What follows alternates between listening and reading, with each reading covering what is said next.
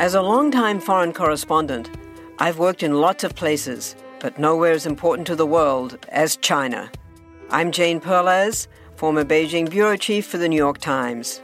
Join me on my new podcast, Face Off, U.S. versus China, where I'll take you behind the scenes in the tumultuous U.S.-China relationship. Find Face Off wherever you get your podcasts.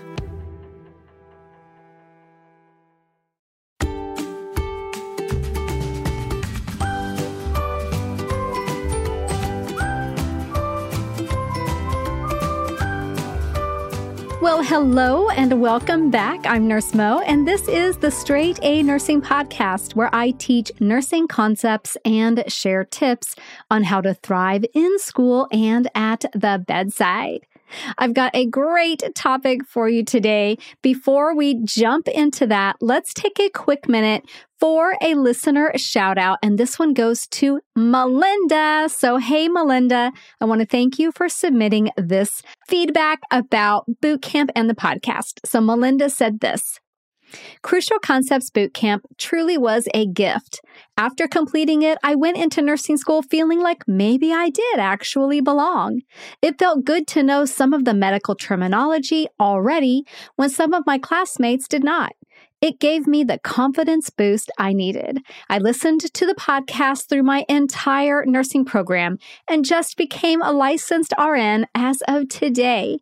I will always listen to the podcast and forever be grateful for the knowledge I've acquired through Straight A Nursing. Melinda, I think that's great that you got notification that you got your license and you thought to come and leave this feedback about the podcast and about boot camp. That kind of makes me feel like I was right there celebrating with you. So congratulations and thanks again. All right, are you ready to dive into this week's lesson? Today we're talking about Guillain-Barré syndrome, or GBS. So what this is an autoimmune attack on the peripheral nervous system, which results in neuropathy. It's typically a self-limiting condition that comes on pretty rapidly and results in muscle weakness with some mild sensory loss in the distal extremities. Now, GBS typically follows a recent GI tract infection or respiratory system infection and has been associated with surgery, immunization, and viral infections, including Epstein-Barr, influenza, and the Zika virus. Now, when we say that Guillain-Barré has been associated with immunization, this was because after the swine flu vaccine in 1976, some people did get Guillain-Barré. So when you hear it referred to as a consequence of immunization, that's typically what people are talking about. Though, of course, it is a possibility after vaccination, though it is very, very rare, according to the CDC website. And now that we got that cleared up, in cases where the axon is targeted, it is thought to be a result of molecular mimicry of pathogen-borne antigens. So we have it either being kind of after an infection, after surgery or immunization, or because of this molecular mimicry. Now, there are 4 subtypes of Guillain-Barré syndrome, and I am going to try real hard not to trip over my words with these. But the main type is acute inflammatory demyelinating polyneuropathy, or AIDP. And I'm just going to call it AIDP because I got through that phrase okay, but I'm not going to get cocky on you guys. So AIDP is the subtype that accounts for most cases of Guillain-Barré syndrome, and it involves an ascending paralysis that typically starts in the lower extremities. Note that the key word with this one is demyelinating. Not all types of Guillain-Barré involve destruction of the myelin sheath, but this one does. And again, it is the most common. Next, we have acute motor axonal neuropathy, or AMAN. So this subtype involves progressive weakness of acute onset, but doesn't have that sensory impairment component. Notice that this one is not demyelinating. It is one of those axonal types.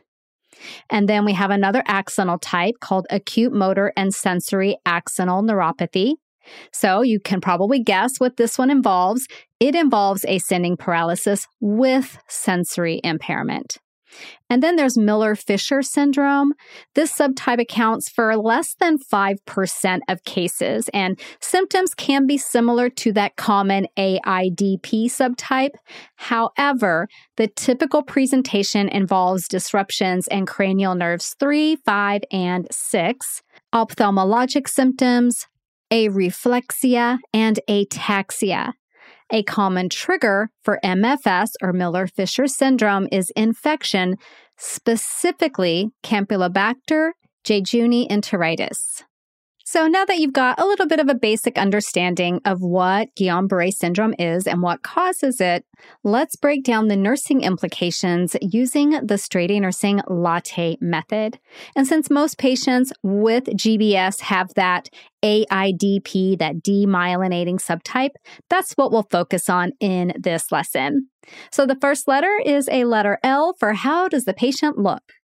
So the clinical manifestations of GBS can vary from person to person and involves ascending flaccid paralysis that starts in the lower extremities and works its way upward. And it results in full quadriplegia and respiratory insufficiency in the most severe cases. So when you look at the official diagnostic criteria for Guillain-Barré syndrome, it's a progressive weakness of more than 2 limbs, a loss of neurological reflexes, that areflexia, and a duration of 4 weeks or less. Remember, this is basically an acute condition. If the symptoms have lasted longer than 4 weeks, then it may be something else that is going on. So prior to the patient experiencing that ascending paralysis, which is kind of that hallmark symptom of Guillain-Barré syndrome, many patients report prodromal symptoms such as a fever, a cough, a sore throat, pain, a runny nose, and diarrhea.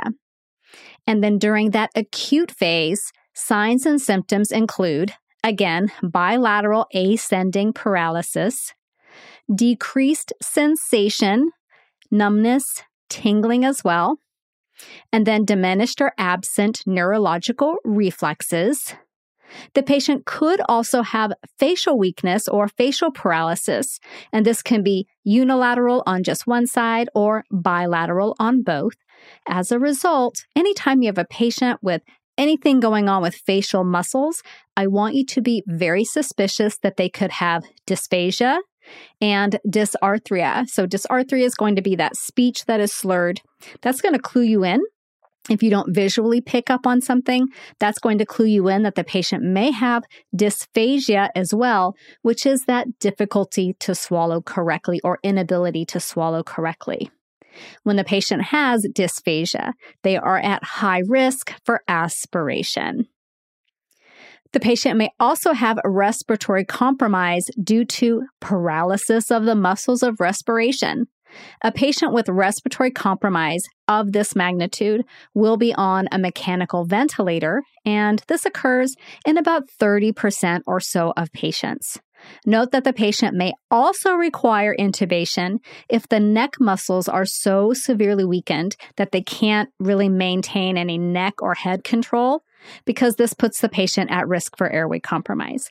So, patient will have respiratory compromise. The severity of that will vary. If it is severe, they'll be on a ventilator. They'll have weakness, they'll have fatigue. And then another common symptom is pain, and that pain is often worse with movement. Now, the pain with Guillain-Barré can be related to their joints, their muscles, or dysesthesia, which is an abnormal pain that can present as burning, aching, or tingling. And interestingly, in pediatric patients, pain is often the first symptom noted.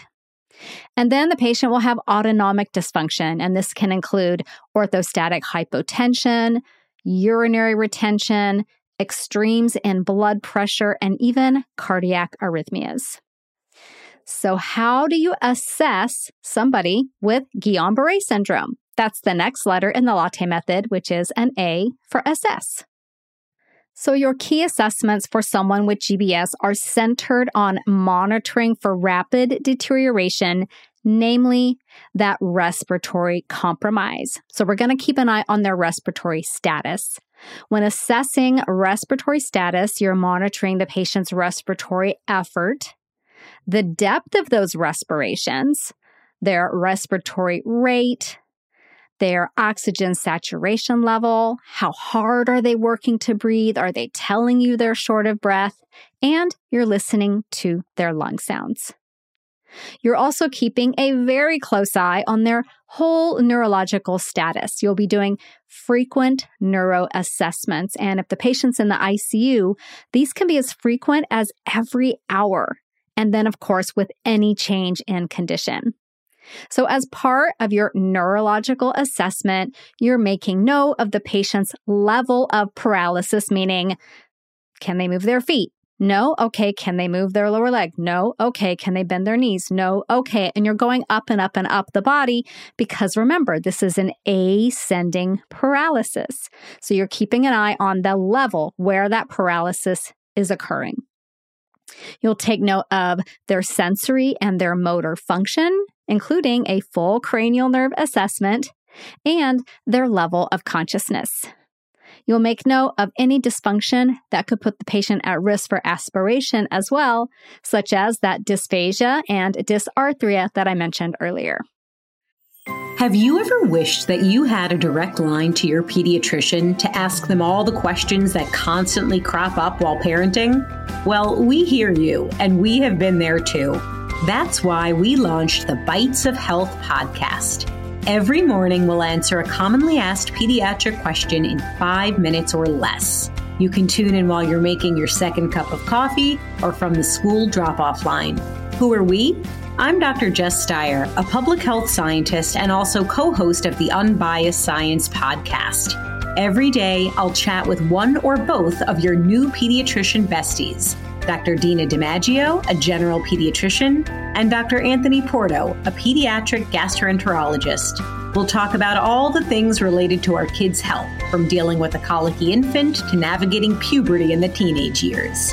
So be sure to tune in to Bites of Health, now live on all podcast platforms. You also want to monitor cardiovascular status. Due to that autonomic dysfunction, the patient will also be at risk for cardiovascular abnormalities, including hypotension and even hypertension. They could have orthostatic hypotension, tachycardia, significant bradycardias and bradyarrhythmias, and even asystole. So this patient is definitely going to be on continuous telemetry monitoring. And then a pain assessment. Just because the condition involves paralysis and sensory impairment does not mean the patient is not at risk for pain. Also be very aware of the effect that any opioids you administer could have on the patient's respiratory drive, especially in those patients who have weak respiratory musculature. We're also going to monitor blood glucose. So during that paralysis phase of Guillain-Barré syndrome, some patients can develop hyperglycemia or hyperinsulinemia. Now, sometimes old school medication, the patient could be getting corticosteroids. It's not actually recommended as a treatment, but if for some reason you've got a patient with GBS and they're being treated with corticosteroids, note that that can increase blood glucose as well. You also want to monitor your patient's skin. Neuropathy and decreased mobility and hyperglycemia all put your patient with Guillain-Barré syndrome at high risk for skin breakdown. And then there's disability scoring. You're not doing this assessment. This would be up to the physician, but it's helpful to know what it means as you're reading those physician notes. So there is a Guillain-Barré disability score that goes from 0 to 6, and higher numbers are associated with poorer prognosis. So a score of 0 means they're healthy, they have no symptoms. A score of 1 is minor symptoms, and the individual can do some manual work. They can also run. A score of 2 is the individual is able to walk 5 to 10 meters or more without assistance, but is unable to run. A score of 3 is they can walk 5 to 10 meters across an open space with assistance, so maybe using a walker or something like that. A score of 4 is bedridden or confined to a chair, chair-bound. A score of 5 means they require assisted ventilation for at least part of the day, and then a score of 6 if the condition has caused the death of the individual. Okay, let's move on to the next letter in the latte method, which is a T, and that is for tests. What tests will be utilized to monitor a patient with Guillain-Barré syndrome? So the first one we'll talk about is nerve conduction studies. So in this test, small electrodes are attached to the skin, and minor electrical shocks are delivered to activate the nerves. So this test is going to measure how quickly the signals travel along nerve fibers, and this test helps determine if the GBS is demyelinating or the axonal type. So that's nerve conduction studies. Small electrodes, little shocks, and we measure how quickly the signal travels. Next, we have needle electromyography. So this test involves tiny little needles inserted into the muscles while electrical recordings are taken. These recordings show how the muscles react when associated nerves are activated. So that's needle electromyography. Think tiny needles, and we see how the muscles react when nerves are activated. And then we have lumbar puncture with CSF analysis. So this is analysis of the cerebrospinal fluid. And what we're looking for is albuminocytologic dissociation. And that is just a fancy way to say we're looking to see if the CSF has more white blood cells and higher CSF protein than normal without an overall increase in the cell count. So this is present in about 80% of patients about 2 weeks after symptom onset. The patient could also get a spinal MRI just to rule out other conditions that could be causing the patient's symptoms if a diagnosis of Guillain-Barré is not completely clear. And then we could do a blood test for ganglioside antibodies. Though these antibodies are detected in about 50% of patients with Guillain-Barré syndrome, the turnaround time for the test is relatively long, so it may not be especially beneficial when we really need that quick diagnosis. A test that the respiratory therapist may conduct on your patient is called the NIF, Negative Inspiratory Force. And what this test looks at is respiratory muscle strength and reserve. And this will help determine the patient's ability to be successfully weaned from mechanical ventilation and risk for respiratory compromise. And then another type of test that may be conducted is a speech therapy evaluation. And this is basically done to assess your patient's ability to swallow safely. And it's conducted by a speech language therapist. So let's move on to the next letter, which is another T, and that stands for treatments. What are the treatments for a patient with Guillain-Barré syndrome? So that main treatment is going to be immunomodulatory therapy. And there are 2 types of immunomodulatory therapy that are utilized in GBS, and these are intravenous immunoglobulin, or IVIG, and plasma exchange. This type of therapy is typically considered in patients who are within that 4 week of symptom onset, though it's important to note that not all patients are going to benefit from this treatment. Now, the preferred therapy between these 2 is generally intravenous immunoglobulin, or IVIG, which is better tolerated in most people and easier to administer than plasma exchange. So IVIG, which contains many antibodies, is administered at a weight-based dose for a period of 5 days. We also will sometimes pre-medicate patients before getting their IVIG with diphenhydramine, which is Benadryl, acetaminophen, which is Tylenol, and fluids. So you may see a pre-medicate order for those things, and that's given about 30 minutes prior to the infusion. And then during the infusion, you're going to monitor the patient for adverse reactions, which can include hypotension, it can include headache, nausea, a rash, maybe not with the diphenhydramine, but maybe, acute kidney failure, and even transfusion reactions. Note that if the dose is condensed into fewer than 5 days, and it may be, though 5 days is the typical course, the risk for cardiac and renal complications increases. Now, plasma exchange is a whole other story. The process of plasma exchange filters out pathogenic antibodies as well as the mediatory and complement proteins involved in Guillain-Barré syndrome. The process of performing plasma exchange requires specialized training and may actually be done by a dialysis RN.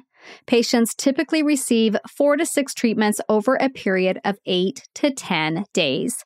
Complications include transfusion reactions, sepsis, and hypotension. Other treatments include physical therapy during that recovery phase, insulin to manage those blood glucose levels, enteral feeding as needed, mechanical ventilation as needed, and in most cases, if the patient's going to be on the mechanical ventilator for a while, like if they've been on it for a week or two and they're not being weaned successfully at that time, then also a tracheostomy. You'll be providing regular, thorough oral care for your ventilated patients to reduce the risk of ventilator-acquired pneumonia. And the patient may even get a pacemaker if they have significant bradycardia or bradyarrhythmias as a result of that autonomic dysfunction. They'll have DVT prophylaxis because they're not getting up moving, and a bowel care regimen to avoid constipation. And then we're finally to our last letter. That is E. How do you educate the patient and the family? So, of course, you're going to educate your patient and their families on all their medications, all their key treatments like we just talked about. But some other key things to teach are that GBS rarely occurs again. So that's good news. And more than 80% of patients are independent within 6 months. And studies show that about 65% have a full recovery. So that's all very promising. However, about 20% do not have any significant recovery and actually have significant disability, even with treatment. So there is not always some good news with that. They should understand that recovery is going to include extensive PT and OT, physical therapy and occupational therapy, and that these modalities are there to help them regain their independence, and that they may continue to experience fatigue and pain and paresthesia for several years. So there you have it, your quick guide to Guillain-Barré syndrome. I hope you join me back here next week. We're going to be diving into pediatric land, looking at musculoskeletal disorders in children. And if you found this episode helpful and you want subsequent episodes to be easily available to you, just subscribe or follow the podcast on whatever podcast player you're using. I'll see you next week. Bye for now. This podcast is brought to you by Straight A Nursing.